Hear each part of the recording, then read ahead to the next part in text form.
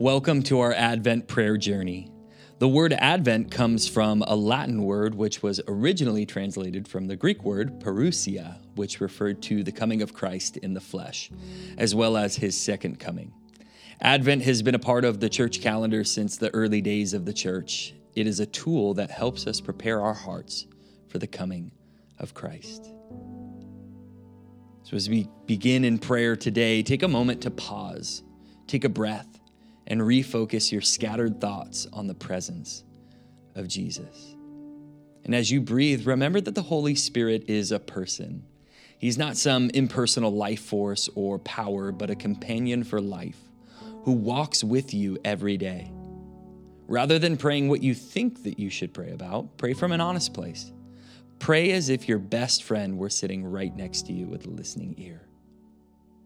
And so as we begin today, pray the prayer of Psalm chapter 86, verses 11 through 13.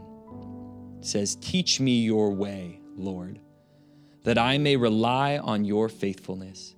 Give me an undivided heart that I may fear your name. I will praise you, Lord my God, with all my heart. I will glorify your name forever. For great is your love toward me. You have delivered me from the depths, from the realm of the dead."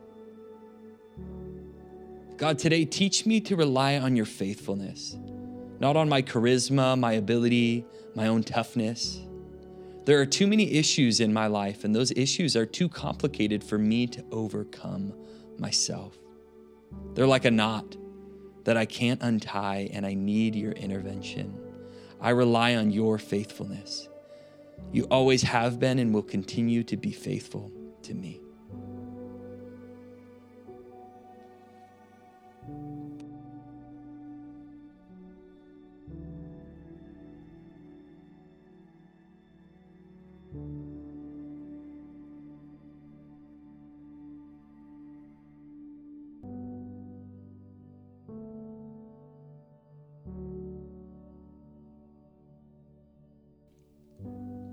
Hundreds of years before the coming of Jesus, there were prophecies about his life. Let's read this passage together, and as we do, we can understand more fully who he is. This is Isaiah chapter 11, verses 3 through 5.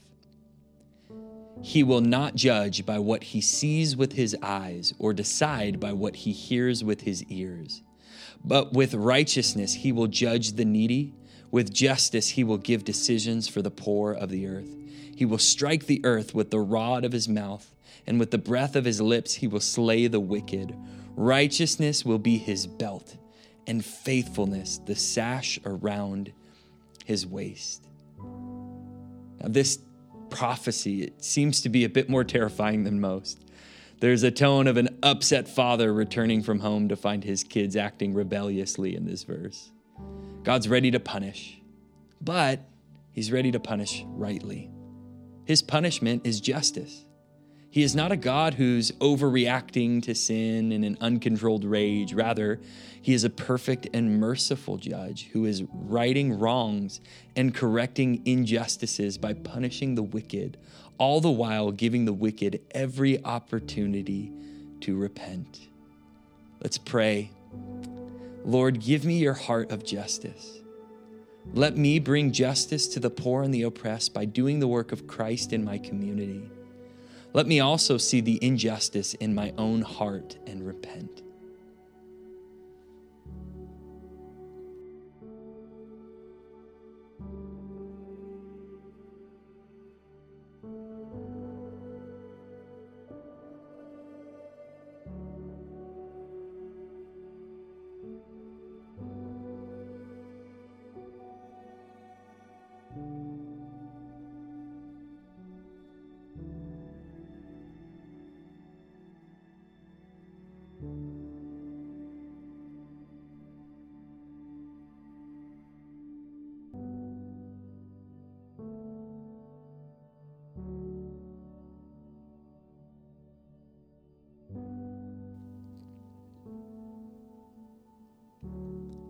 As we return again to our passage, listen for the natural inflections that you hear in this passage.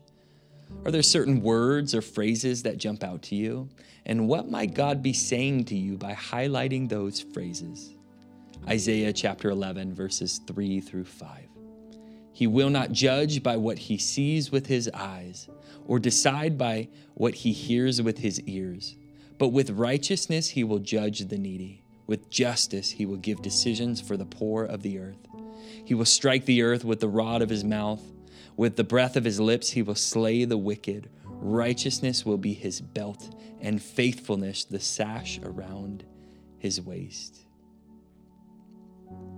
With the breath of his lips he will slay the wicked. I'm in awe of this phrase, and it might sound a little bit morbid because of the nature of this passage, but imagine how much power God must possess when life and death are in the power of his breath. He is in control. There is no uprising or rebellion that can stop or overthrow the King of Kings. He reigns supreme. He is the final word. Your life is hanging upon the thread of his breath. He needs no army. He speaks, and his enemies are defeated. Let's pray.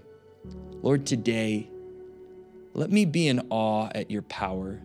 You are the King of Kings, and you are the righteous judge. I ask, let me be found righteous in your sight because of the death of your Son. And let me worship at your feet in awe of your might. Amen.